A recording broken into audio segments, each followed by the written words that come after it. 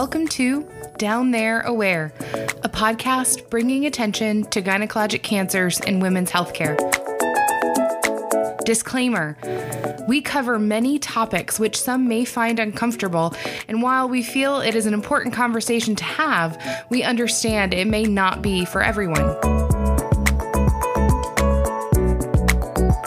Welcome back to another episode of Down There Aware. I'm Alex. And I'm Mary, Alex's mama. And today we have a very special guest for Gynecologic Cancer Awareness Month. We have Yohanna Hoehler, who is a vulvar cancer survivor and advocate. She is the founder of Vulvar Cancer Awareness Forum, a nonprofit organization. VCAF focuses on raising awareness and educating on all things vulvar cancer and provides support to those who have been diagnosed. Yohanna also actively advocates and lobbies for new vulvar cancer research and treatment advancements, as most of what we know about this cancer is based on outdated information. Thank you so much for joining us today, Yohanna. And we'll just go ahead and get right started. So we know you were diagnosed with vulvar cancer. How did you receive your diagnosis? Well, I received my diagnosis after a biopsy, but I wish it would have just been as simple as getting a biopsy after having some symptoms and then getting the diagnosis. But unfortunately, it was a 7-year battle for me to even get to the point of a biopsy. For 7 years, doctors had brushed me off, misdiagnosed me, unfortunately, several times, and even told me I needed a psych consultation, that nothing was really wrong with me. And so for 7 years, I went on with the symptoms just getting worse and worse to the point of physical agony, daily pain, daily physical sufferings, until I said to myself, you know what, this is it. I can't take this anymore, and I'm not taking this anymore. It's time to fight for myself. So I literally had to fight for about 6 to 7 months to finally get a doctor to agree to do a biopsy.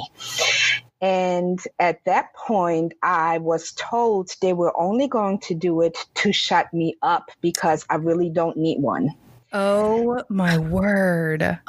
Yes. So after about 2 weeks, I was supposed to get the biopsy results, and they had told me that they had the results, but they were sent to an additional lab for confirmation. And I asked what that meant at this point, what were the results, and nobody really wanted to say anything. Finally, another 5 days later, I received a phone call from a completely different doctor's office that was within the same health network where I sought medical care. And they said they were called and advised to bring me in to give me my biopsy results. And I was confused because I said, wait, I've never been to you. I've never seen you guys. What's going on? Long story short, I went, I got the results. I was told I had vulvar cancer. And to make a long story short, they could not face me once the biopsy results came in, and forwarded my entire case to a different doctor. Oh, wow. That is, we talk a lot about being our own advocates, and it's so wonderful that you were able to do that. But what a shame that no one listened to you for 7 years. Can you share a little bit about what symptoms you had that gave you cause for concern? Oh, sure. So it initially started with just a simple itch. And I did not think anything of it at first, thinking maybe the soap I was using or the laundry detergent. And I began to change up soaps, switch up laundry detergents and different things like that. And I didn't notice any difference. So I thought, hey, must be a yeast infection. Let's go to the drugstore, get something over the counter, try that out. And it didn't work. The itch just became worse. And I can't even describe this itch. It's so persistent to the point where it almost drives you crazy. And then after some time, I think it was about a year of just this itch that kept getting worse and worse and worse. And one morning I woke up and my vulva, the outer, genital area, was swollen almost 3 times its size and hurting and burning. And my mom took me to the emergency room at the time. And again, even at that point, I was brushed off and, it's just a yeast infection. You need prescription medication and that's it. But unfortunately, that wasn't it. So from this itch to the swelling, to the pain and the burning, it progressed to bleeding. And after I began to just examine myself on that part of my body, I saw these white lesions. And these white lesions began to ulcerate. So the bleeding was not vaginally, like a menstrual bleeding that was abnormal, but from those ulcerating lesions on the outside. And so those lesions began to grow. They kept getting bigger. Then next thing I know, from 2, we went to 3 lesions, to 4 lesions, and they all were ulcerating.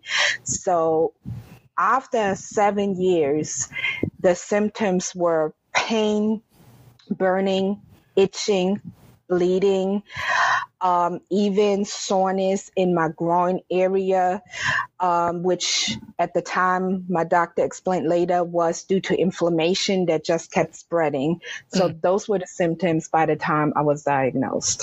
And so I didn't remember when you were initially telling us, did you have to request a biopsy, or did some doctor finally say, we need to biopsy this?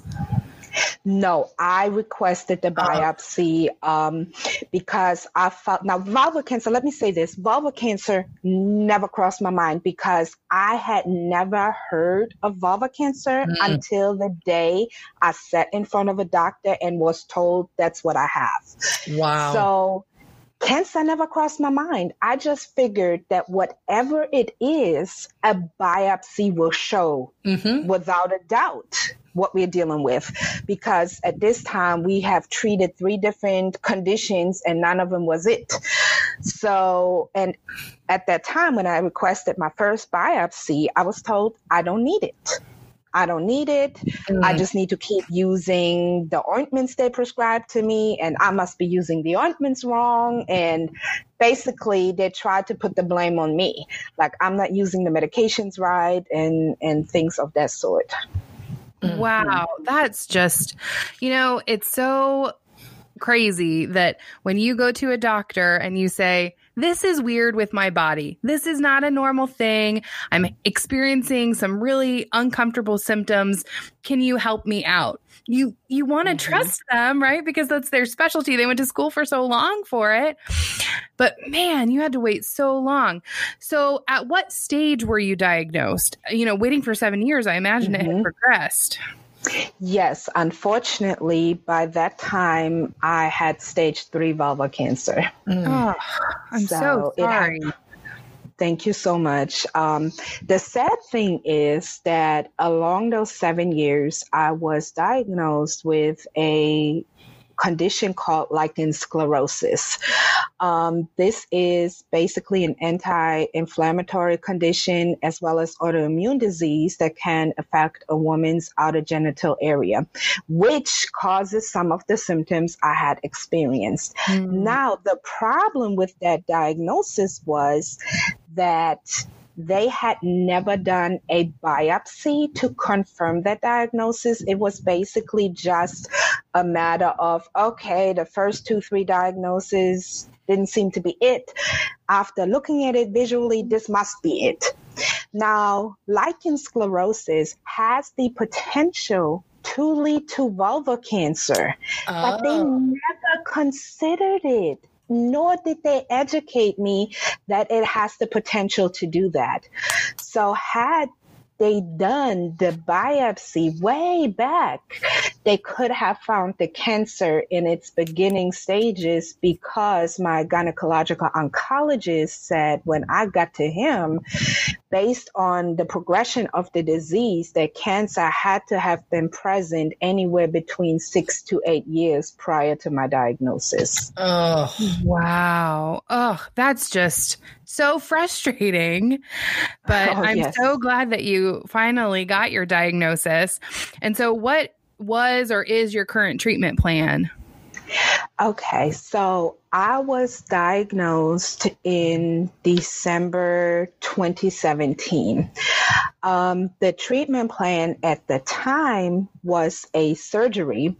My doctor believed that one surgery could rid me of all the cancer. The surgery was a radical vulvectomy, which means a portion of the vulva would be removed and, to accomplish clear margins. So I had that surgery, and unfortunately, we did not get clear margins. That's when we found out that the cancer was, further progressed than we initially thought. So I had a second surgery, a second radical vulvectomy with lymph node dissection to see if it had spread to the lymph nodes.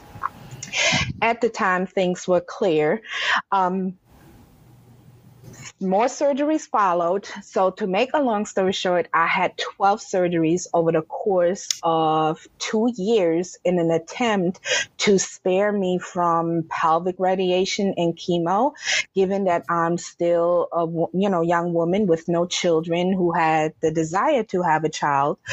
We tried to avoid the route of radiation and chemo to keep my uterus and ovaries functional. Sadly, in December of last year, the cancer had spread to my right groin lymph nodes. So radiation and chemo could not be avoided any longer. So this year, in February, I began 7 weeks of aggressive radiation and chemotherapy, which I completed on March 20th. And in June, I had my first follow-up scan, which resulted in no evidence of disease. Awesome. Yay! That's amazing. Oh, man. Thank you. Wow. 7 years before it's been a long journey. Yeah, Yes. 3 years after diagnosis, 12 surgeries. That's unreal. Yes. And in such a sensitive area that, you can put your arm in a sling, but you have to use your genitalia to go to the bathroom. Right. And, I cannot imagine. It was hard. Yeah, it was hard. Some surgeries had been a little less aggressive than others, but one of the biggest ones that I went through was in December 2018, which was a complete removal of my entire vulva, or what remained of it, including some of the areas that we had already operated on prior to that, as it continued to spread under the scars. And because they removed my remaining vulva or entire vulva in its entirety, I needed reconstructive surgery to close the area. So it was a 9-hour-long surgery. And I think that recovery was the hardest out of them all. All the surgeries were hard, but that one was the hardest out of them all because I was in the hospital for almost an entire month. Couldn't even walk at first, needed physical therapy. And it's amazing. We don't think that a small part, especially the genital area, could affect our body in such ways. But what many don't know is that the vulva itself has over 8,000 nerves and nerve endings in it. So to undergo such an aggressive surgery, you basically affect every single nerve there is. So you have, number one, the pain, but secondly, you affect function not only in the genital area, but your legs and everything, because everything is connected. Our entire nervous system is connected. Yeah. So, yeah. Oh, man, I cannot even imagine. Bless you for getting through all of that. Can you help us understand the timeline about when you first had symptoms, and then at what age, and then at what age you had the diagnosis. I think that might help our listeners be more aware at any age.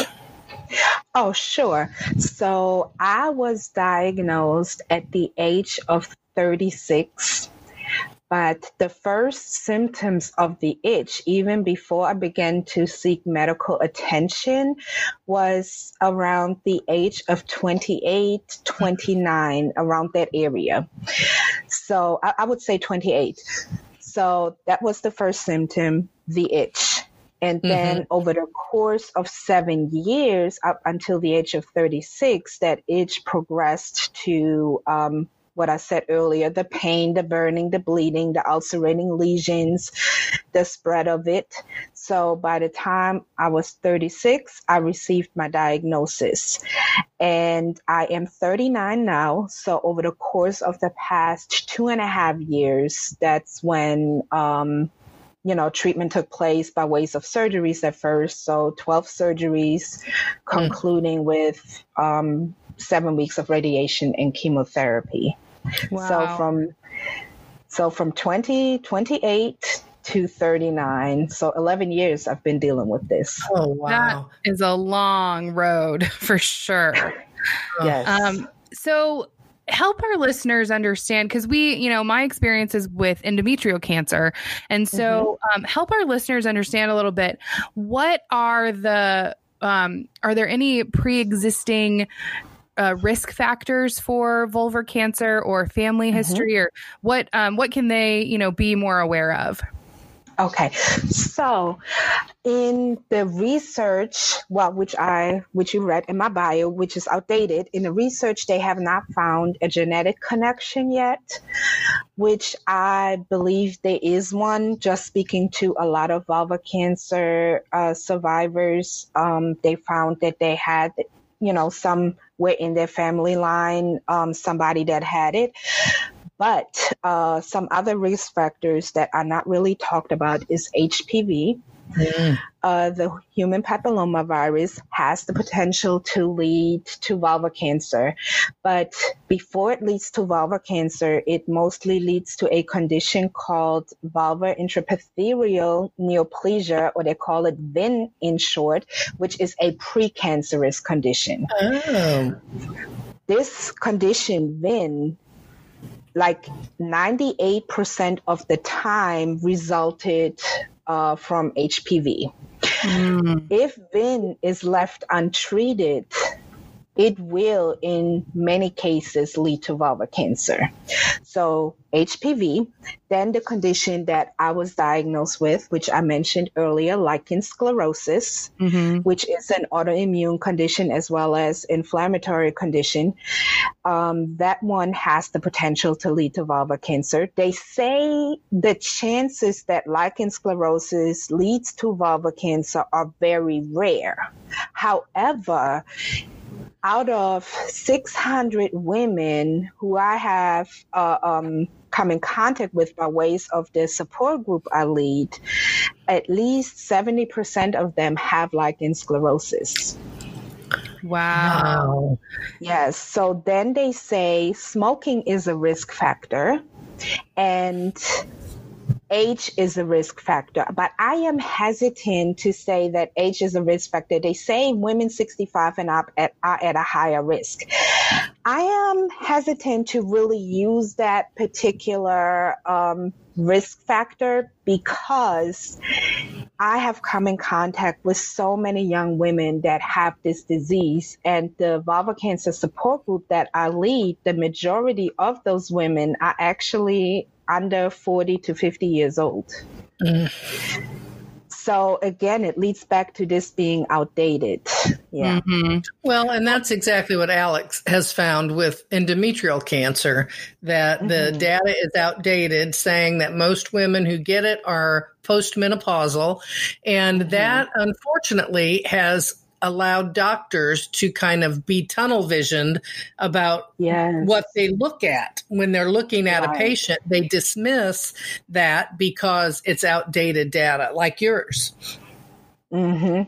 Yes, and it's really sad.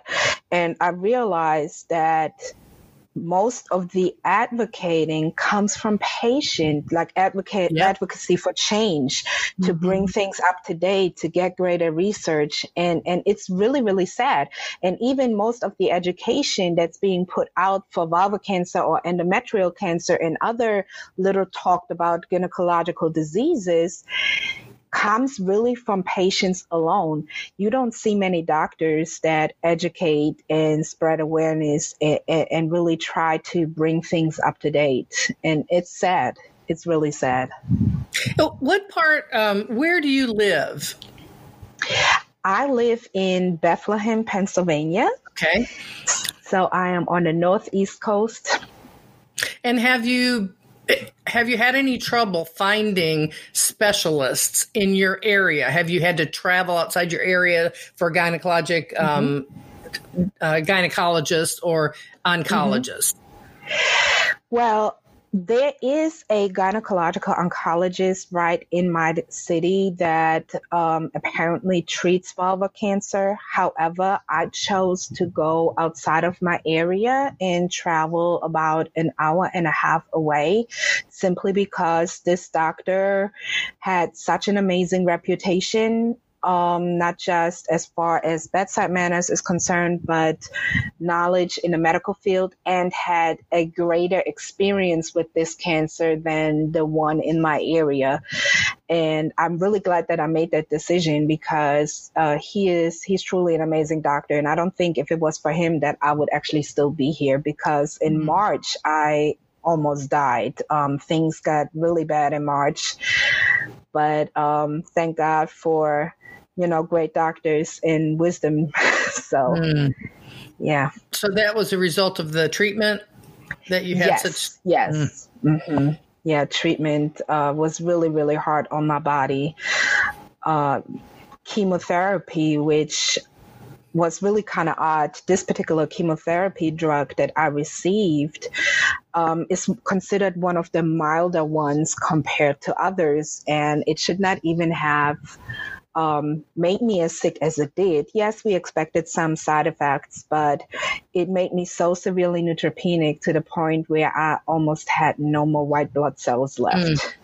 Wow. And yeah, my doctor said to me later on at my first follow-up appointment, he said, "Girl, you had us worried. We wasn't sure if you were pulling through." Wow. Well, it's a good thing you had him in your corner. Yes. Yeah. Yes, absolutely. It's so important to have such a good team and to build that around you. So looking back, hindsight is 2020 over the last 11 years. What would you tell yourself, or what would you do differently if you could, give advice to someone who might be getting that first itch? My advice would be to immediately seek medical attention, but specifically request a biopsy from the get-go. What I would have done different is I wish I would have fought for myself sooner. I wish I would have just from the beginning stood up for myself more, because at the time I just trusted the words of the doctors. And please don't get me wrong, I'm not trying to say that everyone should doubt what their doctors are saying. But I just wish I would have stood up for myself sooner, fought for myself sooner, and advocated for myself sooner. So to anybody that is experiencing an itch or pain in their outer genital area that is abnormal, I would say seek medical attention, request a biopsy. Now, the problem is that a lot of doctors will deny a biopsy and say it's not needed. And if that happens, my advice would be to ask them to document their refusal in your chart. Because most doctors rather go ahead and do the biopsy instead of documenting their refusal, because that could be used to sue them later down the line, potentially. Right. So ask them to document their refusal in your chart and then take it from there. Also, if you are not satisfied with your medical care, seek a second opinion. If you must, seek a third opinion or a fourth opinion until you find a doctor who takes you serious and who you are comfortable with, whose treatment plan you're comfortable with, and then move on from there. That's such great advice. Great and advice. It's, not only do you need to be comfortable with them, but you need someone who believes you and who's in your corner. Yes. And just like you said earlier in the episode, a biopsy will be definitive, right? It'll just show yes or no. Yes. This is what this is. This is what this is not. And so, it really would just ease your mind. And it just blows my mind how, a biopsy is relatively non-invasive. It's relatively simple to perform. And so why not? If we can have a definitive test that says, yes, this is it, or no, this isn't it, why not just do it? Right. Exactly. And that's what's so mind-boggling to me. Something so simple, a simple test, a tiny little sample of tissue that can just reveal everything that's happening. It's really mind-boggling, which is why I do what I do, which is why I started the Vulvar Cancer Awareness Forum, to make sure that people have access to this kind of information, to let them know what to ask for, guide them through the process. And I'm so thankful that I have been able to do that over the past couple of years. It's really like, I'm a firm believer that anything that happens to us in life, good or bad, we have the potential to use it for some productive and for purpose. And so this has become my mission, educating women, creating awareness, empowering them to take charge of their lives, their health, their bodies. Well, it's because of people like you that the word is getting out. And, those 600 people who you've come in contact with and, taken up their data and talked with them and helped them advocate for themselves and to, just to be a support for them, you are definitely serving your mission well. Oh, thank you so much. Let me ask another question about early on. The doctors you saw initially when you had symptoms, were they your primary care doctor? Was it an OBGYN?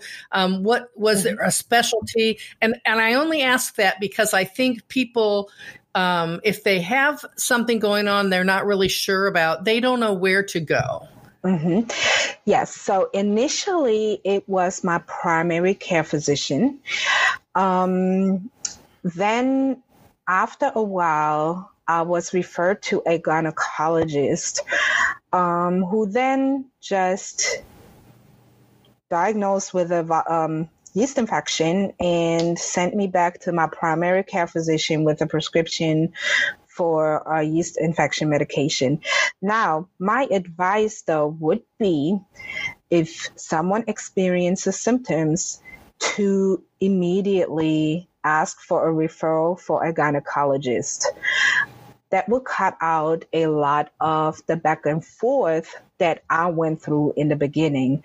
As Alex said earlier, hindsight is 20/20. I wish I would have cut out a lot of that process and back and forth. So should you have symptoms, see your primary care physician. If you have to get a referral, to see a specialist, and then get a referral for a gynecologist, who then can perform a biopsy. And should it come back as vulvar cancer, you should request a referral for a gynecological oncologist. I think that information will help people to cut out the early stages like you were talking about. Yes. I think that will help people. Absolutely. Yes. Well, I just want to thank you so much for joining us today. This has been so informative. I've learned so much. When I was first diagnosed, I didn't really know that endometrial cancer existed. And then I started doing research and I didn't know there were 5 types of gynecologic cancer. So I'm really excited to be, bringing forward that September is Gynecologic Cancer Awareness Month. So thank you for helping us, get the word out about that. You can find Yohanna on Instagram at Vulvar Cancer Awareness, as well as on Facebook, facebook.com/Vulvar Cancer Awareness Forum. We'll have all of this information on our website as well. So thank you for joining us. We just appreciate you so much and wish you well on your journey, and just celebrate that you are currently no evidence of disease, which is phenomenal. Thank you so much. I just want to say to you, I'm a career teacher, and I feel like I've just sat through a master class. I have learned so much from you, and you're doing that for so many people. So bless you. I'm just thrilled that we're able to get this information out, and that's all because of you. Thanks so much. Thank you so much. I really feel humbled by your words. Thank you. I really appreciate that you guys allowed me to come on and share this information and share a part of my story. Thank you so much. And thank you for what you do to bring awareness and education to others. It's so important. Thank you. Thank you so much for listening to this episode of Down There Aware. This month is Gynecologic Cancer Awareness Month, and every Monday we will be bringing you a new story of a different kind of gynecologic cancer from a survivor. Also this month, we are raising money for the Foundation for Women's Cancer. You can find links to the fundraiser on our Facebook page. In addition to whatever is raised in our Facebook fundraiser, we will be donating $1 for every listen we get in the month of September.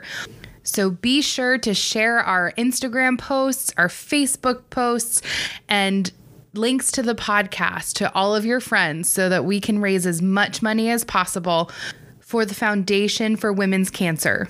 Also, we want to encourage all of our listeners to wear purple for gynecologic cancer awareness next Monday, September 14th. Just in 7 days, we want to see all of our listeners in purple. Be sure to snap a selfie and tag us in your posts on Instagram, Facebook, and Twitter. Be sure to wear purple on the 14th of September and donate on our Facebook page for the Foundation for Women's Cancer. Thanks for listening.